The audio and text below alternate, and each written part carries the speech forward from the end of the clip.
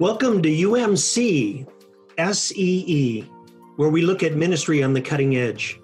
This is a podcast of the Susquehanna Conference of the United Methodist Church, and each podcast features leaders from around our own annual conference and the wider connection, sharing innovative and inspiring ideas we're sharing. I'm Kevin Witt. I'm the Director of Growing Spiritual Transformational Leaders, and on this podcast, we are talking about Freed to Lead, how to mobilize new people for leadership. I'm Kim Shockley. I'm the coordinator for Pathways of Spiritual Transformational Leadership. And I learned a long time ago that mobilizing leadership is very different than recruiting leaders. Often recruitment is matching people with jobs. So we start with the job and match people to it. But when we mobilize, we're paying attention to people, looking for potential leadership gifts and encouraging them to take steps into opportunities to cultivate their leadership. And today we're really fortunate to have three practitioners who are very intentional about helping their people be freed to lead. Todd Christine is the pastor of Trowel Creek Valley Parish. Todd, would you greet the audience? Hello, I'm happy to be here. I'm happy to take part in this. Thanks, Todd. We also have Melanie Feldner, who's the Director of Children's Ministries at Aldersgate United Methodist Church in Mechanicsburg. Welcome, Melanie. Hi, everyone. I'm really happy to be here, and I look forward to spending some time with you this evening. And we also have Penny Rudy, who is the Director of Youth Ministries at Paxtonville United Methodist Church. Welcome, Penny. Well, thank you. I'm honored to be asked to be a part of this. All three of these persons have been great examples of how to motivate other people into leadership and develop them for leadership. We'd like to start our conversation with the three of you today. Really, at the most important question in my mind is why? Why is mobilizing spiritual leaders become so important to your work in the church and your ministry in the wider world? So I'll just open that up for you to share. What is the big why behind how this became important for you? Melanie, would you like to start us out? Sure. Well, leadership has always been important to me. And I think that, in all honesty, right now, it's become even more important. And not only is it critical to the church, but it's critical to the wider world in general. Having people who are strong leaders that are grounded in their faith is not only important in the church, but in the secular world. And I get really excited thinking about the day when there really isn't a separation, that strong spiritual leaders lead us just everywhere, that we are able to work with and experience that type of leadership. You know, and I'm passionate specifically about identifying that potential in our young people. I often hear people say that children and youth are the future of the church, but really, they're the church right now. And now more than ever, that strong spiritual leadership from our young people. We really need their talents and skills. And so I've always been passionate about leadership, growing spiritual leaders, but now I just think, the opportunities are just exploding around us. Great. Thank you so much, Melanie. Penny, how about you? What drives you in terms of developing people for leadership? Well, I hate to state the obvious, but the first obvious answer is that you can't do it alone. And it would be an incredible quick burnout if you attempted to do it. What I have found in our youth ministry is that our leaders each bring a different ability, talent. And really, if you're going to paint your ministry with lots of color and flavor, you need people. You need lots of people from lots of different places who have different interests. And honestly, what we have noticed is that as we add those leaders in, it brings more diversity in the kids that we are attracting as well. And I've noticed, and it's so cool, I've noticed how youth will connect with one of the leaders because they have similar interests, similar abilities, similar talents. And they then can start visualizing themselves in the ministry because they see somebody else with the same skills, abilities, and talents in the ministry, and they can start seeing, oh, hey, I could do that.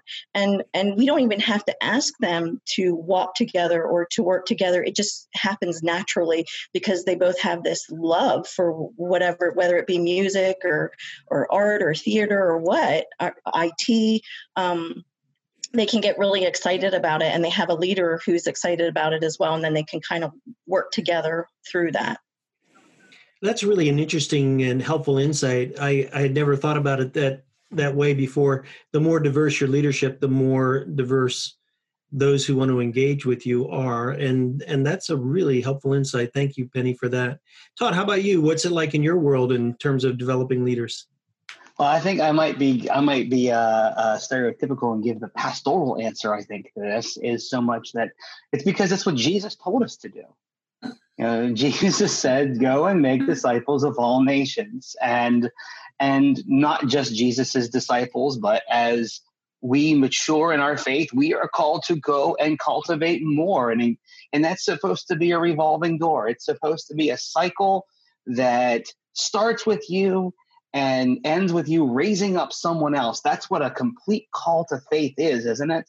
That we are investing our lives in relationships of others, not just for the ministry of our churches, but for the sake of the gospel of Jesus Christ. To be a church raising up leaders so that others may go and therefore produce the same. And I can't help but think, is it the military that's see one, train one, send one, and that's who we're supposed to be as Christians, not just as pastoral leaders, but as church leaders. That's how we change the entire world, because it's the fundamental basis of who we are with the gospel and our understanding of the gospel. Well, as I hear you talking about that, it really nudges something in me. It almost feels like when we have a concept of leadership in which we're looking to ourselves as the core leader, as the one who does everything, that we're actually cutting off the opportunity for other people to follow the path of Christ in their life and to be disciples. Yeah. Sometimes we get this feeling like we have to do it, but what I hear you saying, no, it's a very different understanding if you look at the way that Jesus lived and moved and developed people as disciples. Yes, absolutely. I would say that is a very accurate reflection of how I feel about that. Yes. And I would totally agree with Todd. You know, I think back to something I learned years ago: learn it, live it, teach it. I mean, it is cyclical. You learn it, you live it, you teach it to others. And that's what Jesus taught us to do. It's so powerful. Wow, these are very powerful whys and good, gets our conversation started off on a really positive path. One of the books that I've been reading lately is Hero Maker by Dave Ferguson and Warren Bird. And they highlight in that book the I see in you conversation. The ability to share with someone what their gifts and abilities are. I see in you. And they call it the most 4 powerful letters in the alphabet. I see in you. So are you familiar with this technique? And if you are, do you use it as you recognize giftedness in other people?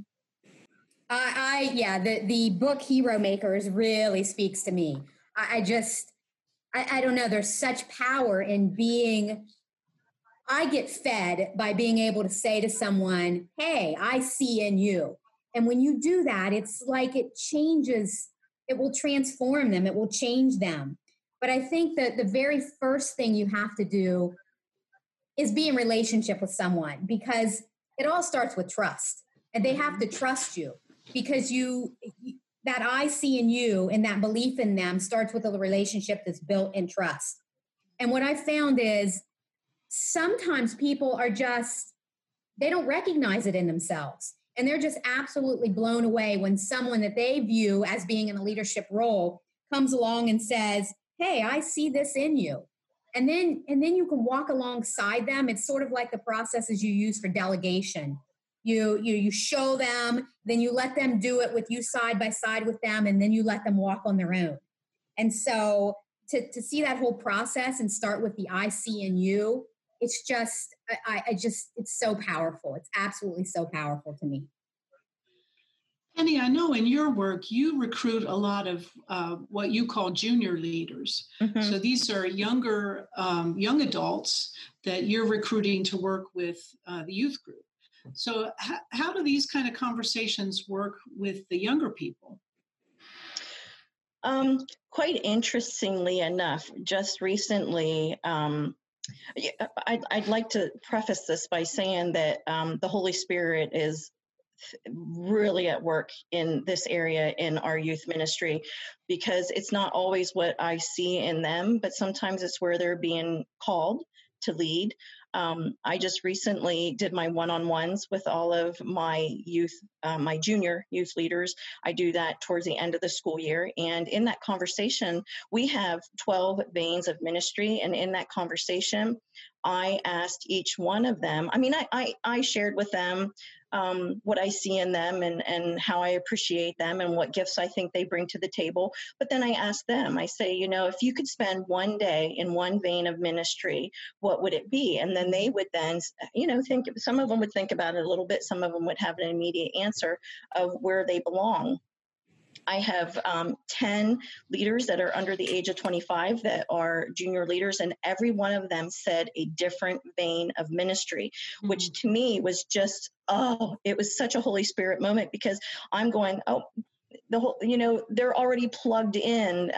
They've already been brought here. He knew the plan. He brought them here. I didn't need to know. I didn't even really need to have a conversation with it. It was already implanted in them.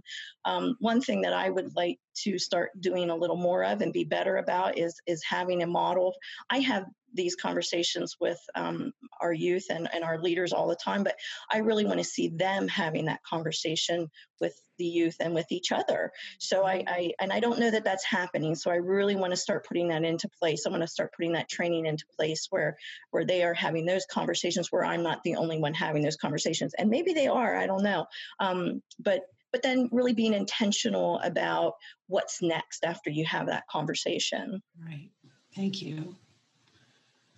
Todd, how would you like to jump into this conversation?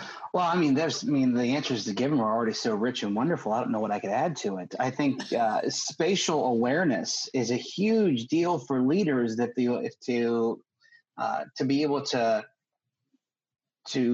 look into relationships and look into people's lives, to say, okay, sit down with someone and ask them where they feel they fit in the church, what they envision their role to be. And I have to tell you, I've had several instances now where the person has got done speaking, and I just look at them and it's like, I got to be honest, that's not what I see at all. And begin to bridge the conversation. Have you ever thought of this? Have you ever thought of that? I think so often we ourselves, in a sense of, I think it comes from a genuine place of humility, don't envision the complexities and the grandness of what God's role for each of us could be in the church. I just celebrated with one of my most recent seminary graduates. She's 55 years old. She just completed her MDiv just last week. And whenever I sat down and talked to her about going into pastoral ministry, she was thinking something completely different. And now she is serving a church, and she is engaged in what is pulpit ministry, and how that has changed her life, how that has changed how she interacts with her community, and just put a little pep in her step, if you will. Being able to do that, and you have to have spatial awareness. You have to be aware of what's going on around you, what's going on with the people that you're interacting with, and saying, okay, and being willing to voice, I see something that maybe you don't see. Mm-hmm. Thank you. Now, just to explore this a little bit, because I find it intriguing, all three of you really spend time in conversation with folks. Is that something that you do naturally, or is that something that you have to intentionally carve out time? How do you get into those conversations? What initiates them? How does that part of your ministry, how does it flow? I think for me personally, it's a lot of it has been mostly organic, but with intentional cultivation. Sometimes you spot something out of the corner of your eye. Sometimes it's a word, it's a mannerism, it's a picture where someone's standing in the midst of doing something. Maybe they're serving in a mission, or they're giving an announcement, or they're leaning over to help a child. There's something that sparks, and then you begin to pay attention. And that's when you become more and more intentional about having some direct conversations. But that, for me personally, that's the way I've gone about it. And I would say I am the same. Well, I exactly agree. When Todd said that, I was like, yes, it's organic yet intentional, which sounds kind of odd. But I often refer to it as poking at somebody a little bit, because, like Penny said, you just, when it comes from God and it's right, and you almost poke at him a little bit and say, hey, did you recognize what you just did? Like, did you see that? Wow, I really think that could lead to, and you prod a little bit. So when Todd said it's organic yet intentional, I was like, yes, that's exactly what it is. The conversations are organic, but you've made observations over time that then you can plug in this intentionality. But it all starts with a relationship. You have to take time to be in relationship and build that trust, so that when you start to poke and peel back those layers a little deeper, then they feel comfortable and safe in doing that. So what I hear in your stories is that you're telling us you are disciple makers. You are intentionally engaged in helping people grow in their discipleship. And I find that really quite refreshing, because ultimately that's what we're supposed to be doing. Well, yeah, didn't Jesus poke a little? I mean, if you think about it, that's what Jesus did. Exactly. So can any of you tell us a story? Todd, you started to do this already. A person's story that you poked or prodded. How did they move from one place to another? What did that look like? Well, I mean, it's really quite fascinating, because you mean with that you always go to prayer. You say, God, I need you to open the hearts of the person, help them to see what you have shown me, and give them the courage and the strength that they need, and get their spirit where it needs to be. We always got to let God do the foundation work and get doing what needs to be done before we can really get that going. So one of the things that I saw was with a lay speaker of mine, and he was 60 years old. And this is not the one I was just referring to. This is another one. And I just loved the way how he interacted with people. You could tell that there was a genuineness to, he just loved people. And I think that, isn't as a pastor, as a leader, as a Christian, isn't that our job, to love people? Mm-hmm. And not only that, he loved to study, he loved to engage the word, he loved to teach. And anytime I had a mission project, he was there. And so it was before annual conference. It was before annual conference 2014. And I was getting ready to leave for annual conference and I sat him down and I said, hey, in the middle of the week, I'm leaving. I need to have a heart-to-heart with you in the sanctuary. And I want you to be, I want to lay something heavy on you, and I want you to seriously consider it. He was scared to death about what we were getting ready to talk about. But I began with saying, have you considered more? And this is a man that had a great career. He worked a federal job, and he had no reason to walk away. And he had grandchildren, and all these different things. And it just began with conversation. It took a year later, he was entering into ministry. It just begins with that conversation to sit him down and not be afraid to terrify someone just a little bit. So. Poke. Yeah, poke, like Melanie said, poke.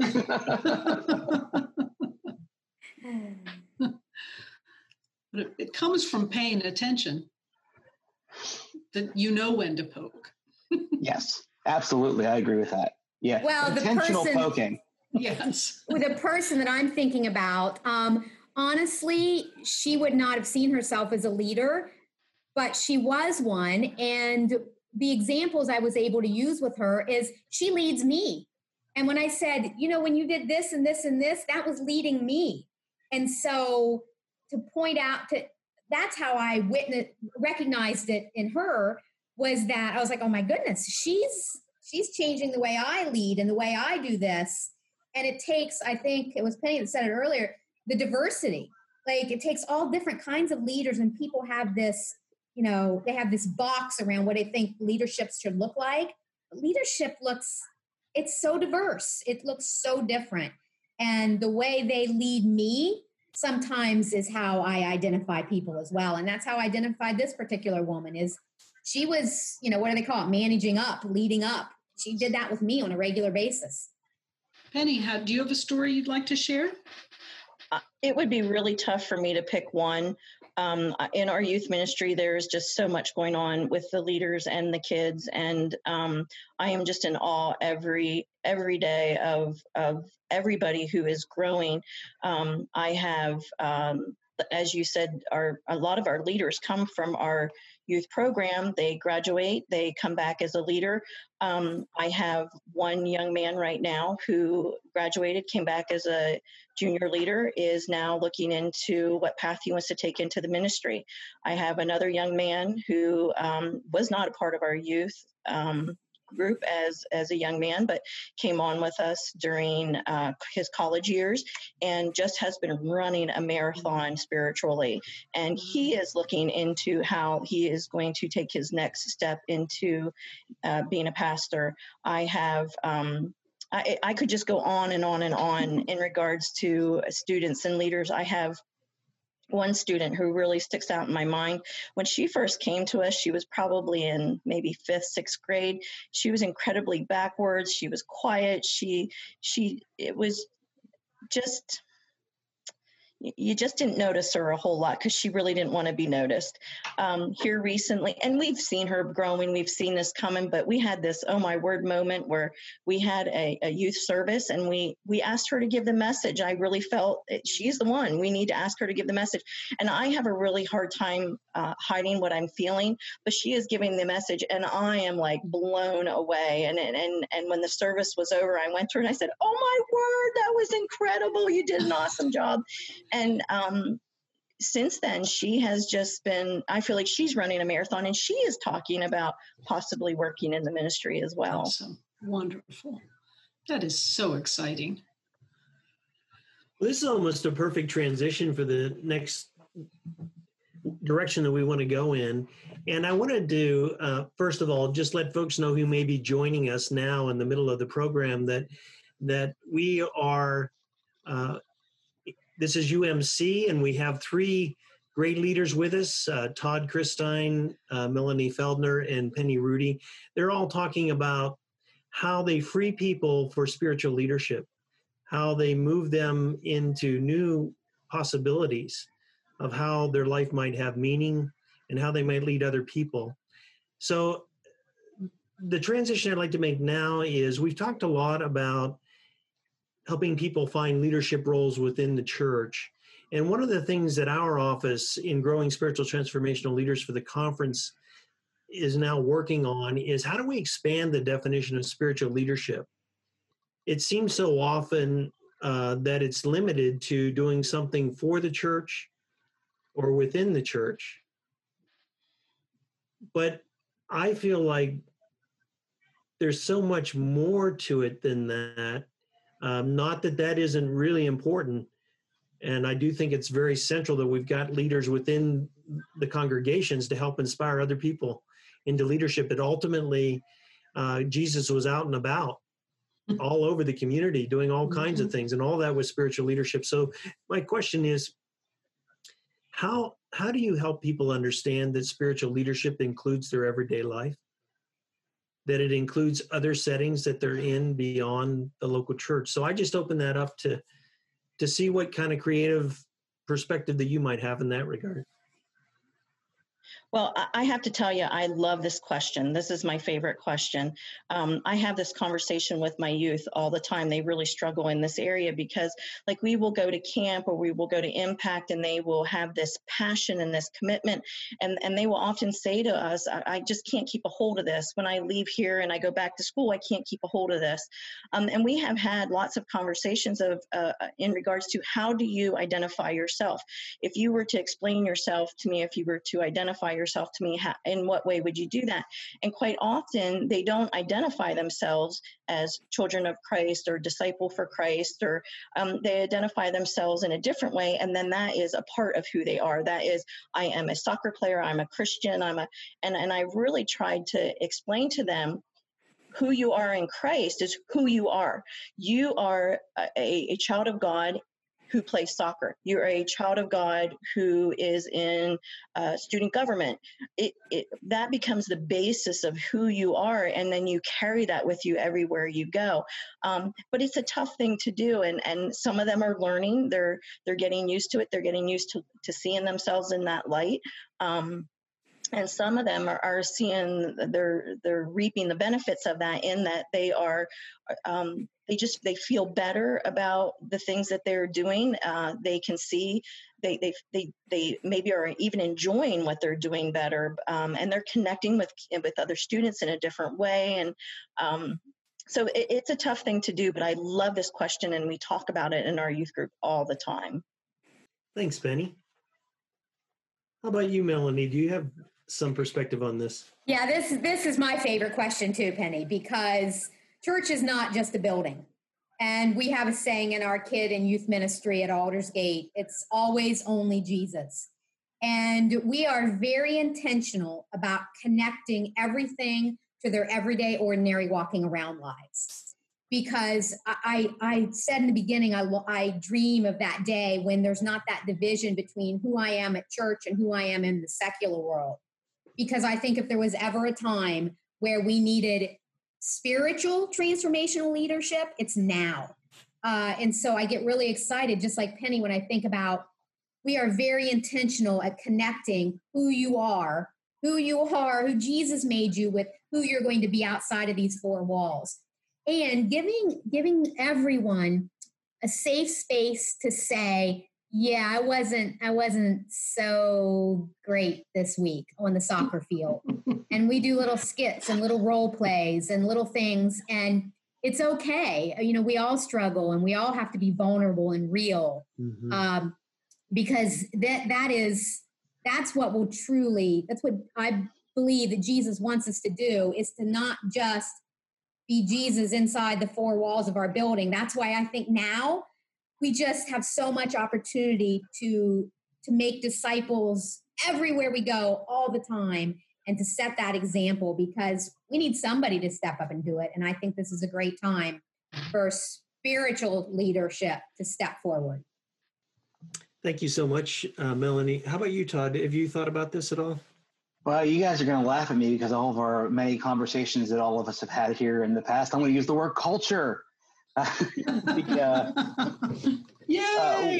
have got to create a culture of ownership. We are building a Jesus culture.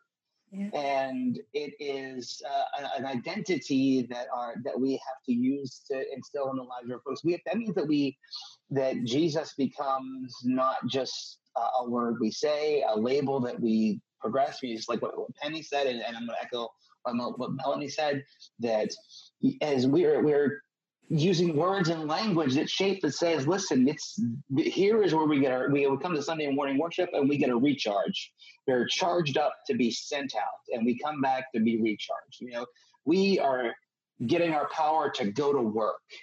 And as we begin to look at language and how we matriculate that kind of language into every facet of our being and the existence of what it means to live a human life as a Christian, you know, to be Jesus is to be the foundational piece of who you are. Paul says it's no longer I, but Christ who lives in me. Christ lives and wells up and overflows out into every aspect of what he says and what he does and everything that defines him. And that culture piece is pivotal as we are, we look at a culture, we look at a world, live in a world that we like to cherry pick who we are. I also, I'm just going to pick on the whole, I'm from a very German Irish town. And by I mean German Irish, they are very proud to be Irish, even though they're really German.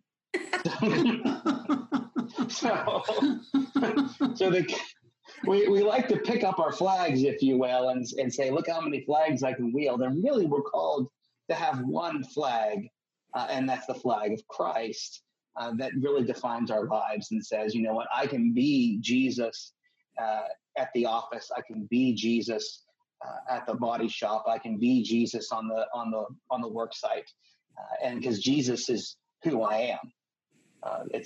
I think it's amazing that we're getting ready to do a celebrate Ascension Sunday in the church, and that's one of the big things that Jesus is telling his disciples, even in the farewell discourse in John's Gospel. It's I am in the Father is in me, and I am in you, and you are in me. Like, this is a circular relationship that defines who we are wherever we are, and getting that language together is what's important. When I heard the three of you talking, what popped into my mind was a local church that was a smaller to mid-sized church in the Midwest somewhere. And the young woman who was the pastor of that congregation said, we really need to take this seriously, that our own uniqueness and our passions can call us into leadership. And so every year she would have this opportunity for people to identify, what are you really interested in, and what really calls to your heart. And as she was doing that, 5 people from that community flew airplanes. And so they got in a room together and they talked about, okay, we have this love for airplanes. How can this be the love of Christ somehow in the world? And they became an ambulance service for their community when people really needed to get to the hospital fast. And there was no way, they didn't have helicopters and that kind of thing in their area. So at least not at that time. But that's the kind of thing that's not going to come out of your administrative council meeting about what's our next ministry. Yes, you're absolutely right. So I just, when you guys were talking, that's what popped into my mind. I'm like, yeah, it's allowing people to understand that they can use their gifts and graces to love the world. And it takes on all kinds of unique aspects to it. So thank you for that. I get so excited when I hear you guys talking about that aspect of it. Well, our GROW team has been working on what does it mean to be a spiritual transformational leader. And we've been saying that spiritual transformational leaders engage others in abundant Christian love that transforms lives wherever they go. And it sounds like we don't need to recreate that with you all because you're already doing it. So that's really affirming to us in our work to know that it is happening within the annual conference, and it's really exciting to be a part of that and to hear more about it. Just because we do the things that we celebrate and we get more energy around things that we celebrate, how do you celebrate how people are stepping up in their leadership roles? Well, I have a story that I think fits here because the woman I've been talking about that I've had the privilege to partner with, I won't even say coach and mentor, but it's a partnership.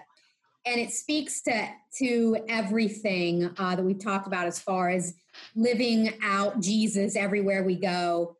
And one of the ways to do that is to talk to them about the rest of their lives, not just what's happening in church in whatever volunteer or support role they're in, but talking about other parts of their life. Well, this particular woman is also a room mom in her son's classroom. And any of you that have ever been room parents know that you can sometimes get challenged. And so she's used a lot of her spiritual leadership skills to navigate that. And it's her son's room. And she often would say, I just want to be a good role model for my kids. I want to be a good role model for my son. And so we would talk a lot about situations. She's a Girl Scout troop leader. all of those places where she has struggled to always only Jesus sometimes because it's been a struggle. So her second grade son was selected as Student of the Week. And one of the things that Student of the Week does is stands up and talks about his life. So he stood up and proceeded to tell his second grade class that his mom she's a volunteer, works at the church, and here are the things his mom does for Jesus, and how everybody there should come to his church because they do all kinds of cool things for Jesus in his second grade class. That's awesome. So that's how you connect it. And that is, who knows who Christ changed in that room, in that little second grade classroom that day, because she was, to give her a space to talk about, hey, we all get challenged. We all get challenged with, not always wanting to react or respond the way Jesus would want us to. And so giving her that space, then she was able to get that validation and that celebration in the most powerful way through her own child. Cool. That's a great story. Thank you. Other ways we celebrate. Well, I have to tell you, this is an area where it's not my thing, so to speak. So when I read this question, I wrote it on my list of things that I need to do. However, I recognize that it's kind of not my thing, and I have passed this off to one of my other leaders who thrives at this, and she will, I don't know what she does but she does all kinds of things. She meets people for breakfast. She, if your name is in the paper or there's an article about you, she laminates it. She sends you a card. She sends that with, she's posting things on our website about students that are doing awesome things. And so it's something that I need to be better about, but I have passed that off to someone else, quite honestly. Well, that goes back to where we started this conversation when we talked about if I do it all, then other people don't get a chance to step up. So that's wonderful that somebody recognized this is my gift. I can do that. That's what spiritual transformational leadership is all about. It's great. Thank you. Any celebrations, Todd? Oh, we do all kinds of different celebrations. It's one of those things where, any excuse that we can get together to party for something good, we should definitely do it. We are going to have some pretty awesome parties when we can see each other again, I'm sure, exactly. safely. Exactly. It can be anything as dramatic as bringing someone up in front of a group of people and pointing out a recognition. It's a card. It's a phone call. It can be a quick email that says, "Hey, I saw what you did there. Good job." And just the littlest things that can spur someone forward, that they'll be willing to even do more. And I think so much, it's not so much the word celebration, but maybe acknowledgement. It says, "Hey, I saw what you did there, and it matters. What you're doing is good work." I think so often we get so tied up in a world of busyness, even in the church life, but secular life is getting just as bad. That we don't stop and, if you will, appreciate the roses, and we have to be intentional about acknowledgement and celebration and having Thanksgiving. I had one of my youth that for her birthday, this is an 11-year-old. She said for her birthday she wanted to receive gifts for the Bountiful Blessings pantry, the non-food pantry. She didn't want any presents. She wanted toilet paper, paper towels, and shampoo and deodorants, and she has done this. And I remember the first day that I found out about this. First, I went and talked to her mother just to celebrate with her mother about what an amazing child that she was raising.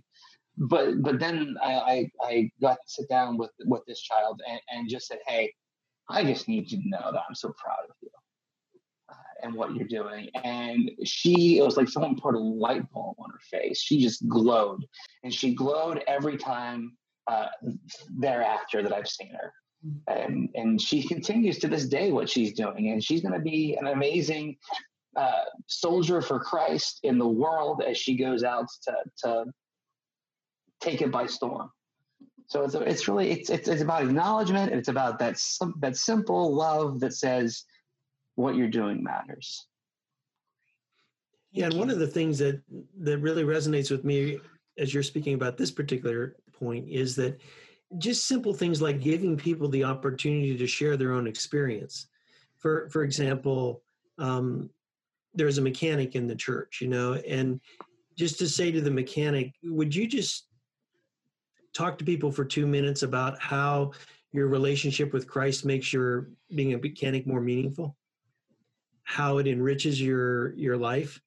And that mechanic stands up and says, look, I try to treat every customer as a child of God when they walk into my place. It makes my shop more meaningful, not only to me, but to other people. Mm-hmm. I have this gift, so I feel like God has given me this gift to pass on to when people need it. So every once in a while, somebody will come in, they can't afford a repair. Well, we can afford to help them on that repair. And that kind of shapes ministry a little bit different. It makes it more normal to my daily work and my daily life. Mm. If I'm a banker and I'm really trying to help young families, get their first home, or I'm trying to avoid them getting trapped in huge amounts of debt, I do that partly out of my love for them.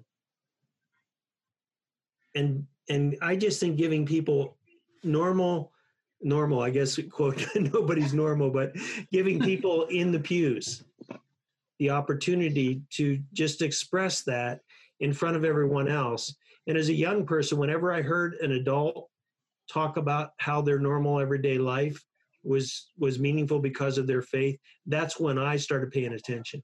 Mm-hmm. I kind of get lost in all the theological stuff, but when somebody said, this is how the rubber meets the road in my life, then all of a sudden I'm perking up. So how do we give people the opportunity to share how their faith is integrated with what they do, not only in the church, but everywhere else?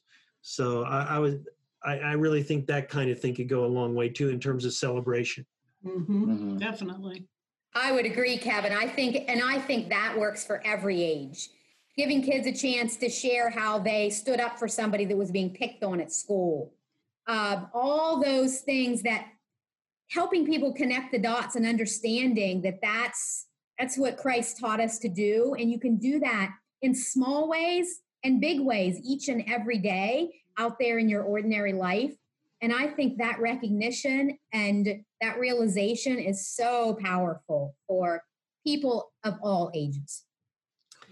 Well, that's really helpful, and I thank you all for bringing these things up. We're getting near the end of our time, but I did have one other question that I'd like to learn from you about, and that is, when persons come into leadership, they're not always completely ready for the new leadership role that they're taking on, right? They're just getting started.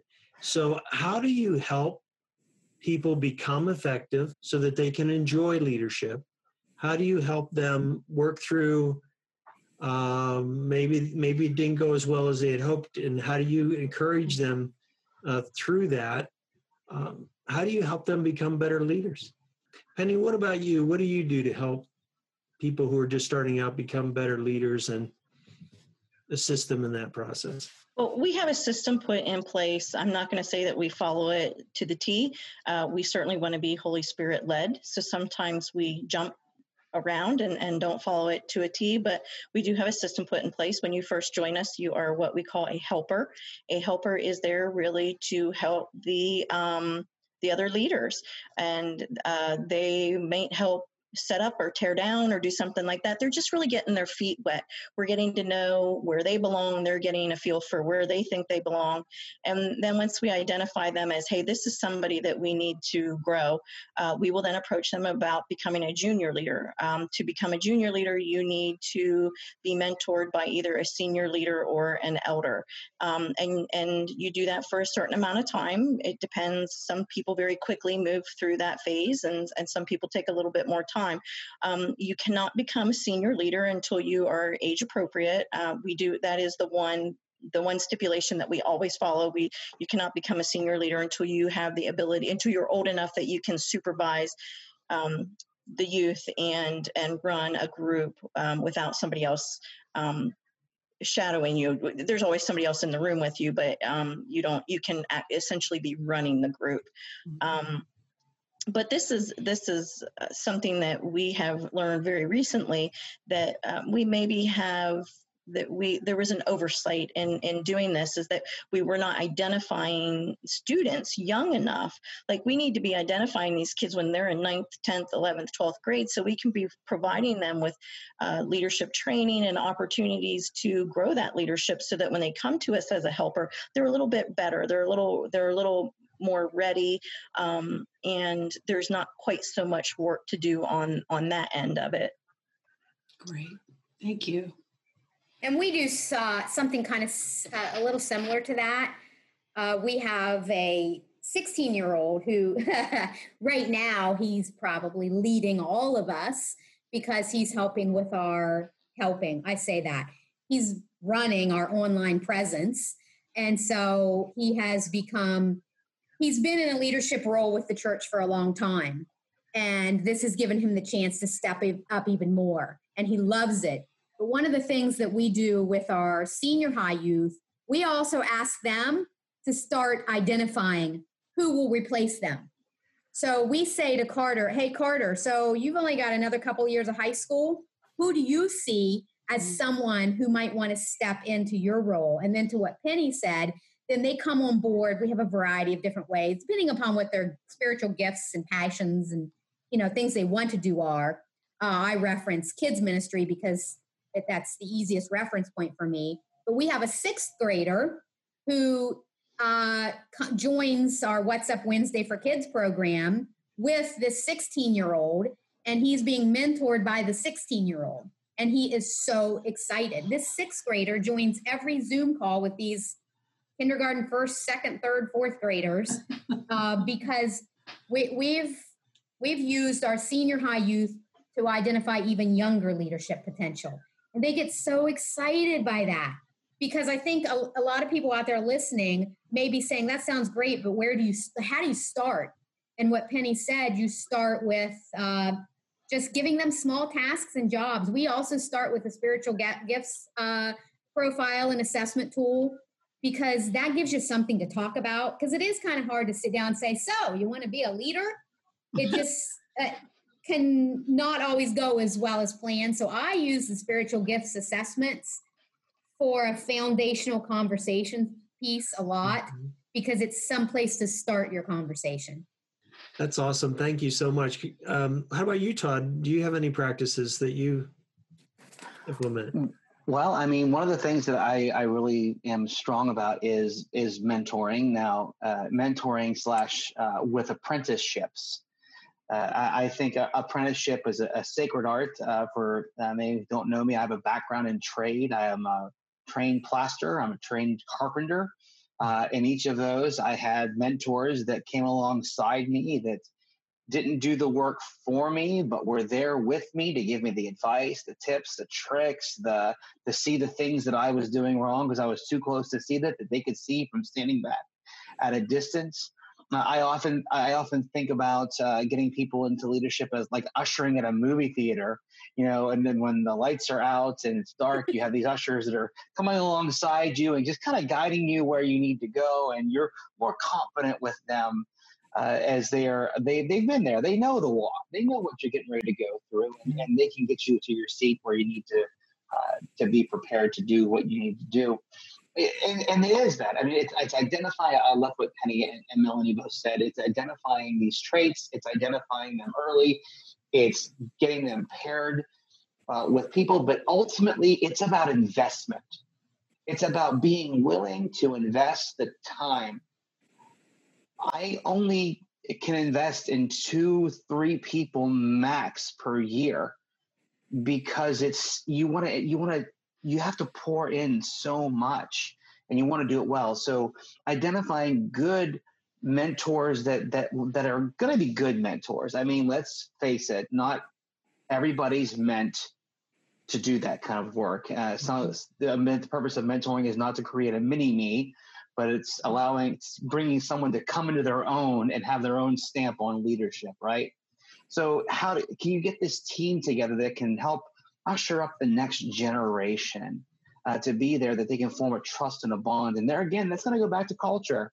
We got to have a culture where it's not weird to be taught something. I think we live in a world today where we think everybody should have all the answers because Google is only a search away.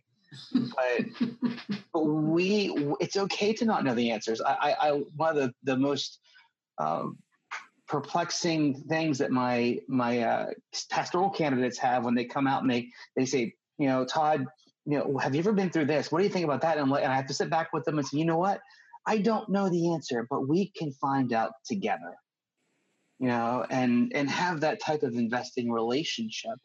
And so, yeah, that's what I would do. But I mean, like I said, with Melanie and Penny, I mean, there's Rich. That's fantastic stuff there. Well, we've come to the end of our time together, and I just want to thank the three of you. Thank you, Penny. Thank you, Melanie. Thank you, Todd, for guiding us through this journey in this conversation. Very powerful. I want to thank also everyone who's listening for the ways that you've given your life to nurture the love in other people and to inspire them to more meaningful lives. And I also want to just be reminded one more time what a beautiful life Jesus lived in our midst, as he encourages us generations later to continue to be the kind of leader that will transform the world, make it a more loving place, making it a place of wholeness and beauty, and how wonderful this work is that we do in the name of Christ. So for all those things, we give thanks.